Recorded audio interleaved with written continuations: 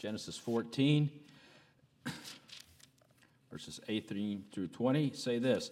And Melchizedek, king of Salem, brought forth bread and wine, and he was the priest of the Most High God. And he blessed him, of course, talking about Abraham, and said, Blessed be Abram of the Most High God, possessor of heaven and earth. And blessed be the Most High God, which hath delivered thine enemies into thy hand. And he gave him tithes of all. Of course, all right. So Abraham meets Melchizedek. All right, let's pray again, please. Heavenly Father, again, we come before you through the blood and name of Jesus Christ. And again, we just thank you for being good and merciful and gracious, dear God. Lord, you're altogether lovely. Lord, you're fairer than 10,000. You're the rose of Sharon, the lily of the valley. Lord, you're our fortress, you're our shield, you're our buckler, you're our refuge, you're our strong and mighty tower. And Lord, you are indeed all that we need, and we thank you for that.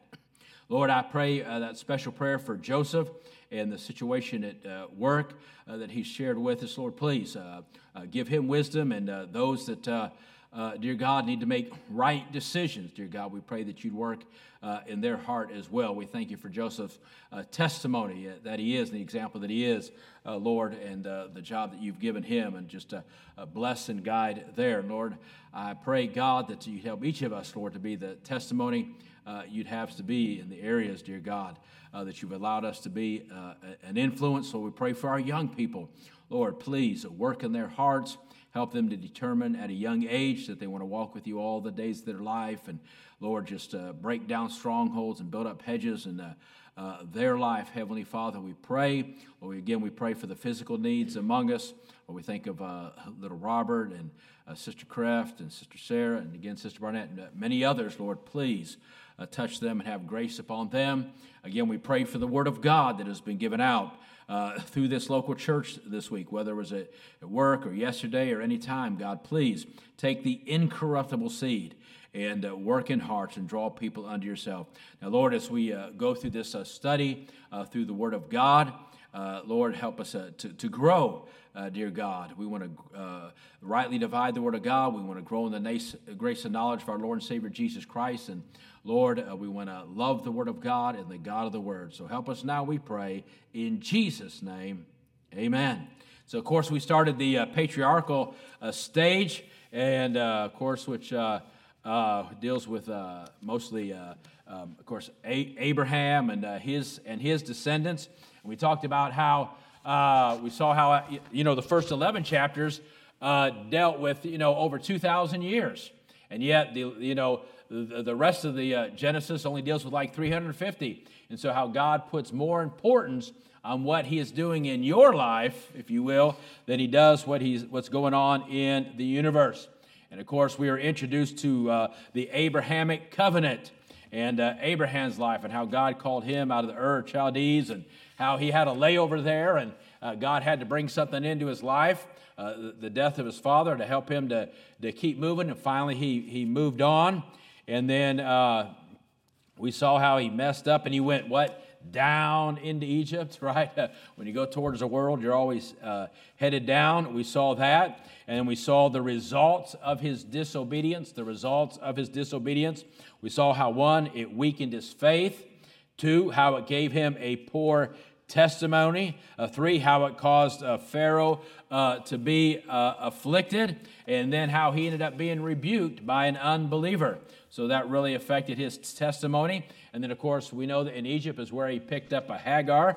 And we know what happened there, and we'll see some more of that. And then, again, how it ended up providing a bad example for his family. So we got to realize when we make these decisions, especially as leaders of our home or whatever area that God allows us to have influence, that it just doesn't just affect us, it always affects those around us. And then we saw the situation with Lot, right, his nephew, and how, with all their belongings and everything, it caused contention. And so Abraham came, even though he was the elder, he was the leader. He gave grace and said, all right, Lot, you just pick where you want to go. And if you go this way, I'll go that way. Or if you go this way, I'll go that way. And, of course, we saw how Lot made the wrong decision, right? His eyes got on those green fields, and he ended up in Sodom. And of course, we saw where those kings came out and they had war. And then, despite Lot being in a bad place, Abraham had grace and he went and delivered Lot. And that's sort of where the story picks up here with Melchizedek. But we saw through that Abraham, again, was a man of sympathy. Even though Lot probably deserved what he got for his situation, he still had mercy. And so that reminded us again that Galatians 6:1, right, which says what? If any of one be taken over to fault, ye that are spiritual, amen, go to him. Let's see. Galatians 6:1, brethren, if any man be overtaken in a fault, ye which are spiritual, restore such an one in the spirit of meekness, considering thyself, lest thou also be tempted. And so before we always want to deal with sin, but before we sort of look down our nose at others, we say, but for the grace of God, there go I. And so when people fall out into sin, we want to address that, but we still want to be there for them. And then we saw how Abraham was not only a man of sympathy, but he was a prepared man. And we as Christians, we always want to be prepared to help people. Just like it said in that verse, ye that are spiritual. Well, you don't become spiritual by accident, amen? You become spiritual by every day making a conscious decision to grow in the grace and knowledge of the Lord Jesus Christ. So we pick up here with these verses that we read where Abraham meets Melchizedek. And so as Abraham returned from defeating Chedorlaomer, the king there, he was met by Melchizedek, the king of Salem, who was also a priest of God. Now the question is, who is this mysterious man, Melchizedek? Well, there's basically three views. Now, of course, the view that we would probably take, or at least I take, is that we believe, it was Christ himself, and that we believe that this was a Christophany or a pre-incarnate appearance of the Lord Jesus Christ. And so, sort of a verse that we might use, some verses we might use to back that up, Hebrews 7:1-4 says this. Hebrews 7:1-4 says, for this Melchizedek, king of Salem, priest of the Most High God, who met Abraham returning from the slaughter of the kings and blessed him, to whom also gave a 10th part of all. Now notice in the Old Testament there, it says he gave a tithe, right? Well, a tithe is a 10th. A lot of people think just any offering is a tithe. No, a tithe is a specific percentage, a 10th.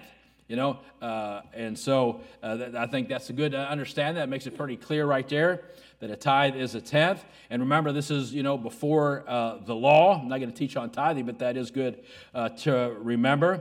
So, to whom also Abraham gave a 10th part of all, first being by interpretation king of righteousness. And after that also king of Salem, which is king of peace. Now here notice this verse 3 of Hebrews 7 says this, without father, without mother, without descent, having neither beginning of days nor end of life, but made like unto the Son of God, abideth a priest continually. Seems to be pretty clear there. Now consider how great this man was, unto whom even the patriarch Abraham, again, gave the 10th of his spoils. So a lot from you can learn from them verses right there. So one view is that he was Christ pre-incarnate. Another view, or I guess what's supposed to be the traditional Jewish view, of course, the Jews aren't going to say, well, we think that was, Christ before Bethlehem. We know the Jews aren't going to take that stance, are they? So the traditional stance is that it was Shem, the son of Jonah. That it was Shem. It was Shem, the son of Jonah. Now, the Bible says that Shem lived to be how old? 600 years old. 600 years old. So you know what? I went back and I followed the line of Shem. I thought it was kind of interesting. I followed the line of Shem and I added up, that Shem was this old when he had his son, and his son was this old when he had this son, and his son was this old, and all the way down. until where Abraham was born. And I added it up. You know what it came up to? 500-something years. So I thought that was kind of interesting. It came up to 500. So Shem, if I understood it correctly, was still alive at this time. I thought that was kind of interesting because he died at 600. Now, of course, we don't think we don't think that that's who it was, right? Because especially what it says in Hebrews. But of course, you know, they're not going to look at the New Testament. But I just wanted to give you that thought that it was that's the traditional Jewish view. And then another one is just that he was simply the first mentioned king of Jerusalem. Melchizedek literally means king of righteousness and Salem, and is just thought to be an early name for Jerusalem. So, but I'll hold to the fact that I believe it was a Christophany, and I think Hebrews makes that pretty clear. But it's good to understand what some other groups think as well, just in case you ever run across that. Now, Melchizedek says it brought him bread and wine and blessed him. Brought him bread and wine. I think it's kind of interesting that he brought him bread and wine, especially if you think of the fact that, you know, it was a pre-incarnate appearance of Jesus Christ, and the fact because when we think of Jesus Christ, what do we think of? We think of bread and wine that he brought to his disciples. So I think that's another good thought there. So this is the first mention of bread and wine in the Bible, and of course, it depicts, if you look at it as Christ, it depicts a future work of Christ. Right, with the bread and the wine.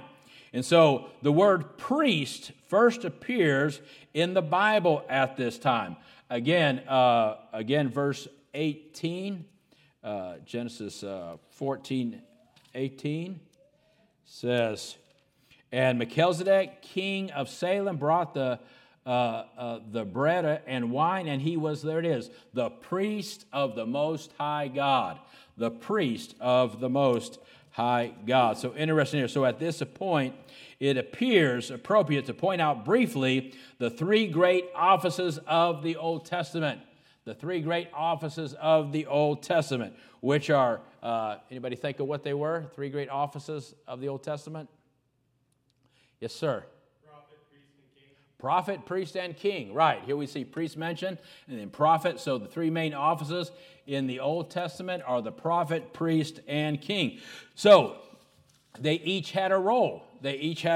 Now the prophet was the one who represented God to man. So the prophet represented God to man. God to man.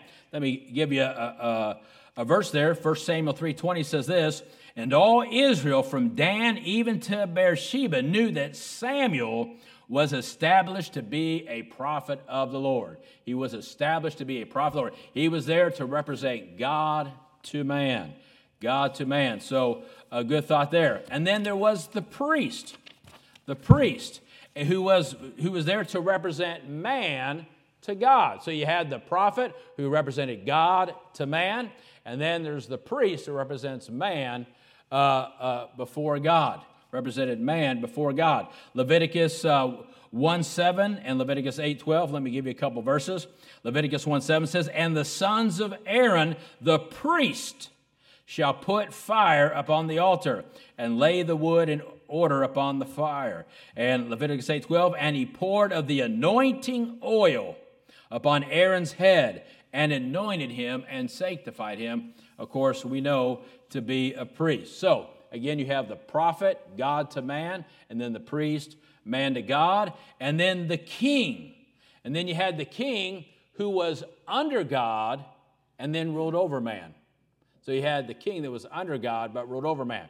So one more time, the prophet, God to man, the priest, man to God, and then the king who was under God and over man. Let me give you a verse for the king.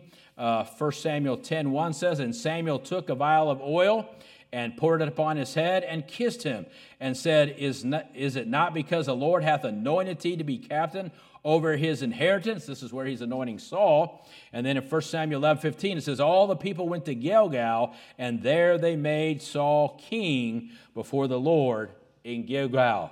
Right? So the king was to be under God, but rule over man. So now here's the interesting thing. Prophet, priest, and king. We come to the New Testament, of course, we see Jesus Christ. And of course, he had all three of these, right? Jesus Christ is our priest, right? He represents God to man to us. Our prophet. He represents God to man for us. And then he's our priest, right? There's one mediator between God and man, the man Christ Jesus. He represents man to God. And then he's also our king, right? King of kings and Lord of lords. So let me give you some verses for that. And Luke 7:16 says this. And there came a fear on all, and they glorified God, saying, talking about Jesus, that a great prophet is risen up among us, that God hath visited his people. So even they looked at him as a prophet, but of course, the woman in John 4 said, about more than a prophet, which we know that he was. Hebrews 4:14 says this, talking him as a priest. Sing then that we have a great high priest that is passed into the heavens, Jesus, the Son of God. Let us hold fast our profession. Then, of course, Revelations 19:16 says, and he hath on his vesture and on his thigh a name, I love this, King of kings and Lord of lords. So we don't make him king. We don't make him Lord, but we need to let him be who he is. Amen. King and Lord of our lives. So what a beautiful picture there. To everything, even in that Old Testament. I can't remember who I was talking to recently, and they told me they rarely read the Old Testament when they first got saved, but once it started opening up to them, now they love to read the Word of God. And boy, you see all those things, right? There's that prophet. Oh, man. God to man. Oh, Jesus. Hey, there's that priest, man to God. Jesus. Hey, there's that king. Amen. The ruler over his people. Jesus. What a beautiful thought that is, that everything points to Jesus. So here we look, after Melchizedek had blessed him, Abraham gave him tithes of all that he had. Now we're getting ready. We're going to see something happen here pretty soon. Now some believe, let me mention tithe for it, that the practice of tithing, giving one's money to God, was only to be done by the nation of Israel under the law, and therefore is not for us now. But I don't believe that's the case. Abraham tithed, of course, long before the law came into effect, 400 years. And then, of course, we know his descendants did as well. And so we believe, we still believe in giving to God. And so when we come to the New Testament, we're told, actually it's kicked up a notch, if you will, in the New Testament, and we're told, amen, that everything that we have belongs to God, and that's why that includes our time, that includes our talent, and that, of course, that includes our treasure. We're supposed to, amen, present all that to God. But so now remember the kings there that Abraham delivered, what they wanted to give some of their spoil to him. But Abraham refused the materialistic offer of the ungodly Bera, who was king of Sodom. Bera wanted him to share the spoils with him, but Abraham said no. He wanted everything that he had, amen, to be able to acknowledge that it came from God. Now, when God had finished, we're told that Abraham, what? Believed in the Lord. Let's turn over to 15, and let's read verses 1 through 6 of Genesis 15, and we see something God does here pretty interesting in this chapter. Genesis 15, 1 through 6 says, after these things, the word of the Lord came unto Abraham. I love that. Man, God he speaks through his word. The word of the Lord came unto Abraham in a vision, saying, fear not, Abram, I am thy shield and thy exceeding great reward. And Abraham said, Lord God, look at this now, what wilt thou give me, seeing I go childless? And the steward of my house is this Eliezer of Damascus. And Abraham said, behold, to me thou hast given, Abraham said, behold, to me thou hast given no seed, and lo, one born of my house is mine heir. And behold, the word of the Lord came to him, saying, this shall not be thine heir, but he that shall come forth out of thy own bowels shall be thine heir. Verse 5, and he brought him forth abroad and said, look now toward heaven, and tell the stars if thou be able to number them. And he said unto him, so shall thy seed be. Now verse 6, here it is. And he what? And he believed in the Lord, and he counted it to him for righteousness. There's that famous verse, famous quote, if you will, that we see so much concerning Abraham. concerning Abraham. So we see here, when God had finished, we're told that Abraham believed in the Lord, and it counted unto him for righteousness. Of course, this is the first biblical mention of these three great words together, right? Believed, counted, righteousness. Believed, counted, righteousness. So let's look at those three words for a moment. One, believed. This does not mean that Abram was the first man to, of course, this doesn't believe that Abraham was the first one to believe God. We know that others did, right? Enoch walked with God. Noah found grace in his eyes. But this is the first place where these are actually mentioned together. So we're glad that other people believed in God, so somebody could be on that ark, right? That'd have been a bad thing. So this doesn't mean that Abram was the first man to believe in God, but rather that his faith is to be a pattern or example for future believers. God chose him to be an example, right, of future believers. That's why we call him the father of faith. Turn over to Galatians 3. Galatians 3, and we see some good verses concerning Abraham. And this thought right here. Galatians 3, and we'll read verses 6 through 9. Galatians 3, beginning in verse 6, says this: even as Abraham believed God, and it was accounted to him for righteousness. Verse 7, know ye therefore that they which are of faith, the same are the children of Abraham. Verse 8, and the scripture, foreseeing that God would justify the heathen through faith, preached before the gospel unto Abraham. Think about that. Preach the gospel. And boy, I tell you, that makes me, Jesus really messed them up when he said, amen, Abraham, amen, saw my day, rejoiced to see my day. He said, man, you're not even 50 years old. You're barely out of your youth, man. What do you mean you saw your day? Hey, listen, what did he say? He messed them up. He said, well, before Abraham was, I am. Boy, that messed them up, didn't it? But isn't that amazing? It says that. And I love that over in Corinthians. I know I'm getting sidetracked. Where it says, and that rock which followed them, talking about in the wilderness, that rock which followed them was Christ. I mean, that's just amazing stuff. Verse 8, and the scripture foreseeing that God would justify the heathen through faith, preached before the gospel unto Abraham, saying, in these shall all nations be blessed. Right there, right? That seed, right? Talking about, we saw it with the woman in Genesis 3:15, the first time it shows up, right? Now we see it go from the woman to Abraham, right? Of thee, talking about that seed, which is Christ. It tells us here. So, verse 9, so then they which be of faith are blessed with faithful Abraham. See, everybody gets saved the same way. Amen. You know, I know people, some of these hyper dispensationalists, I know people, you know, they believe that people got saved different ways in different dispensations and all that stuff. Listen, there's only ever been one way of salvation. One way of salvation. So, what a wonderful thing it is. So it does not say Abraham pleased God or appeased God. It says he believed God, amen, and that got the job done. Listen, it's not about pleasing God or appeasing God. It's just believing the word, believing the gospel. So we see believe. Next, notice the word counted. Now, in the New Testament, here it says counted, right? But of course, the word we think of in the New Testament we see a lot is what? Imputed. Imputed.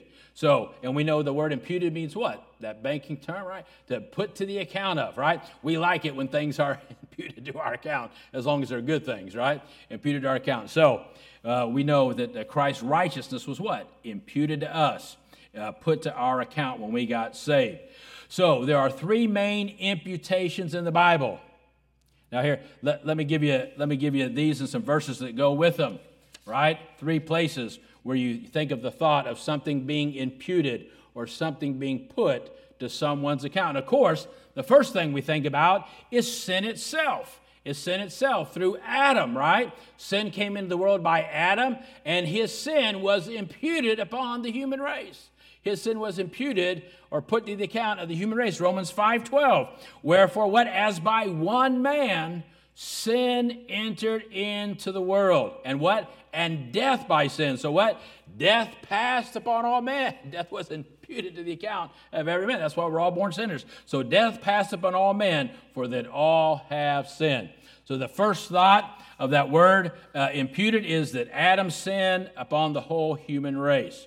The next thought for that is the imputation of the human race's sin upon Christ. So all of Adam's sin, right, was put upon the human race. But then when Christ came, all the sin of the human race was might be said like this. The first Adam's sin, amen, brought sin to the human race. But then the sin of the human race was put upon the last Adam, the Lord Jesus Christ, right? He became sin for us. He became sin for us. So the sin of the human race was put upon Christ. 1 Peter 2:24 says this, who his own self bare our sins, where in his own body on the tree, that we, being dead to sins, should live unto righteousness, by whose stripes ye are healed. So the first one, the first Adam's sin going upon the human race. The second one, the sin of the human race going upon the last Adam. But thank God for that third one, amen? Thank God for the third one, and that is the imputation of God's righteousness, amen, being put upon the sinner that believes on the Lord Jesus Christ, amen? So our sin was put on him, but thank God, because of that, his righteousness is put on the believing sinner. Thank God, his righteousness is put to our account. Philippians 3:9, and that we might what? Philippians 3:9, be found in him. Be found in him, not having mine own righteousness, which is of the law, but that is righteousness, which is through the faith of Christ. That righteousness, which is through the faith of Christ. When I put my faith in Christ, right, the one that took my sin, he gave me his righteousness, right? The righteousness which is of God by faith. So what a beautiful thought that is, amen? Counted, imputed. Boy, a terrible thing when Adam's sin came upon the human race. An act of great grace when the sin of the human race was put upon Jesus Christ. And then great mercy, amen, when we believe by faith in Christ's righteousness was put upon us, believing sinners, and turned us into saints. So we see believed, we see counted. Now let's look at righteousness. This word simply, right? Righteousness.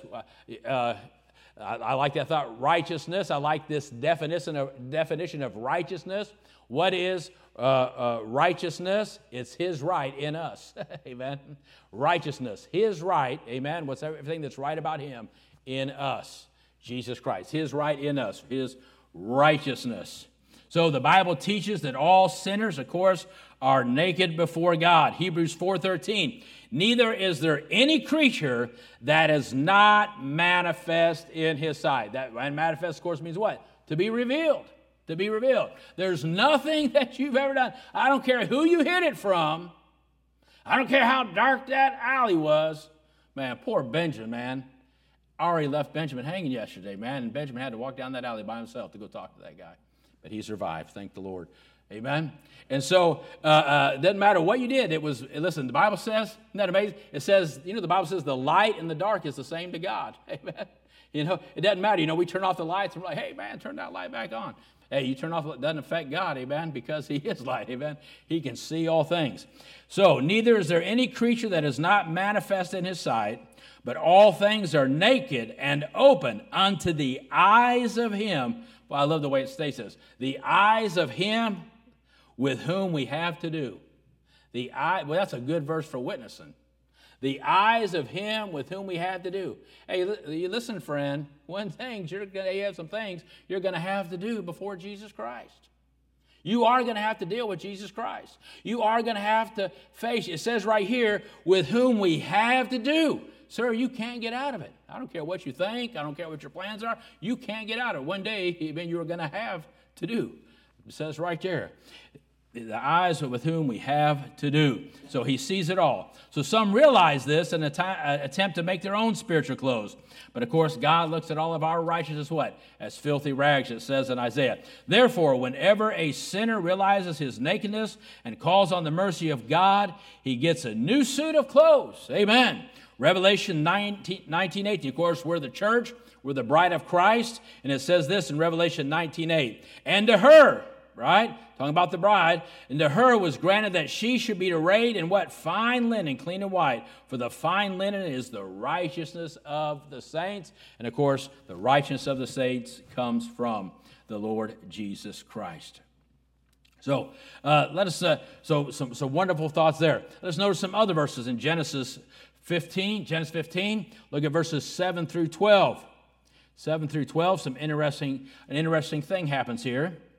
And then he said unto him, I am the Lord, God speaking here, I am the Lord that brought thee out of the Ur of Chaldees to give this land to inherit it.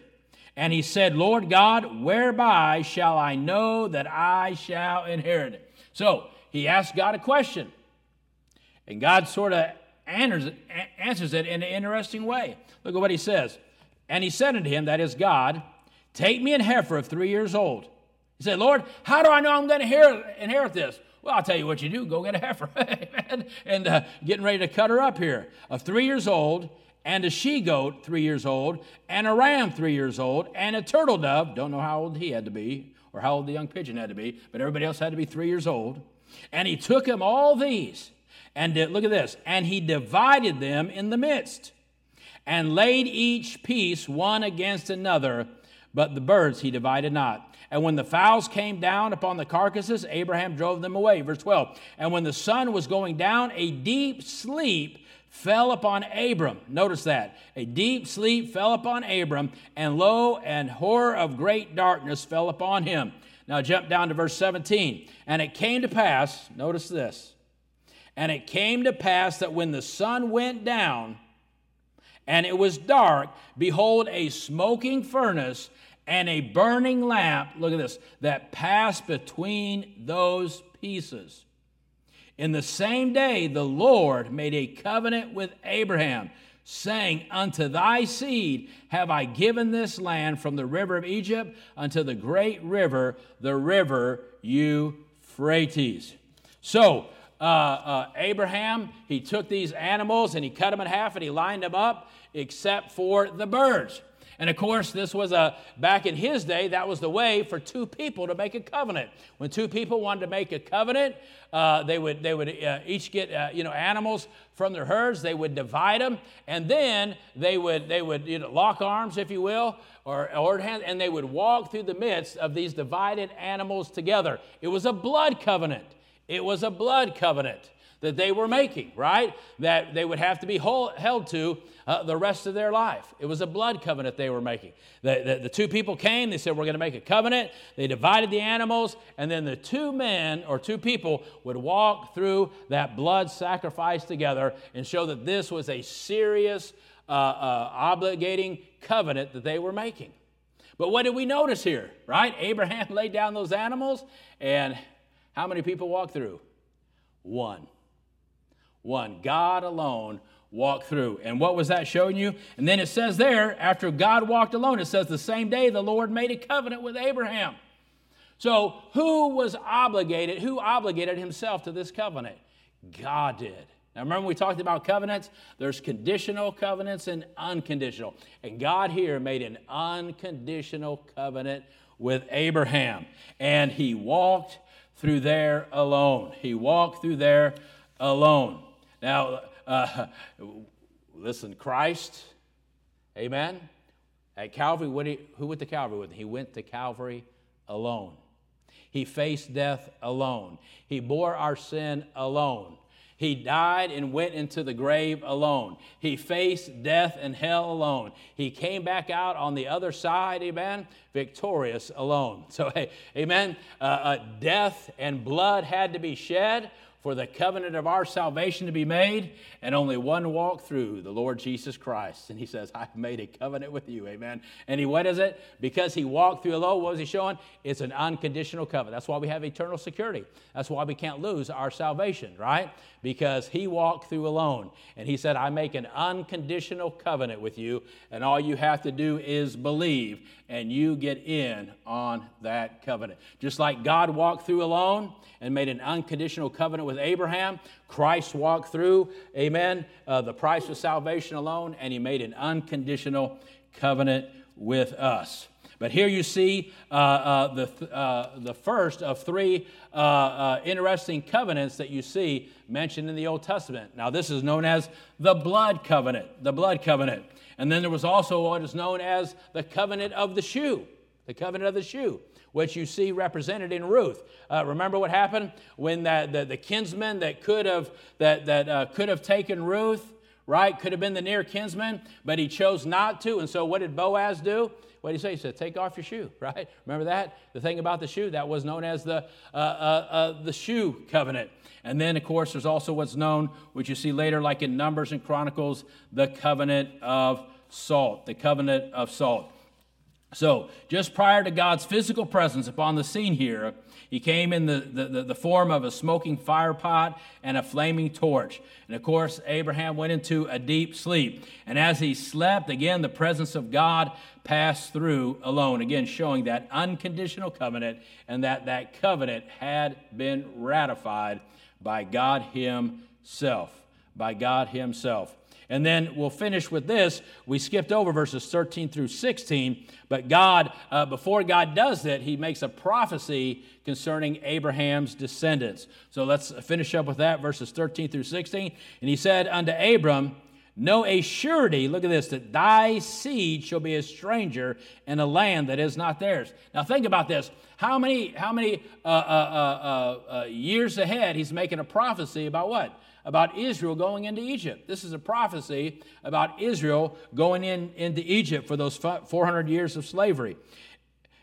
Now look what it says here. And he said unto Abram, know of a surety that thy seed shall be a stranger in the land that is not theirs, and shall serve them, and they shall afflict them 400 years. Right there it says it. Prophesied in the Word of God. And also that nation whom they shall serve will I judge. And boy, we know that God sure judged Egypt. And they shall come out with great substance.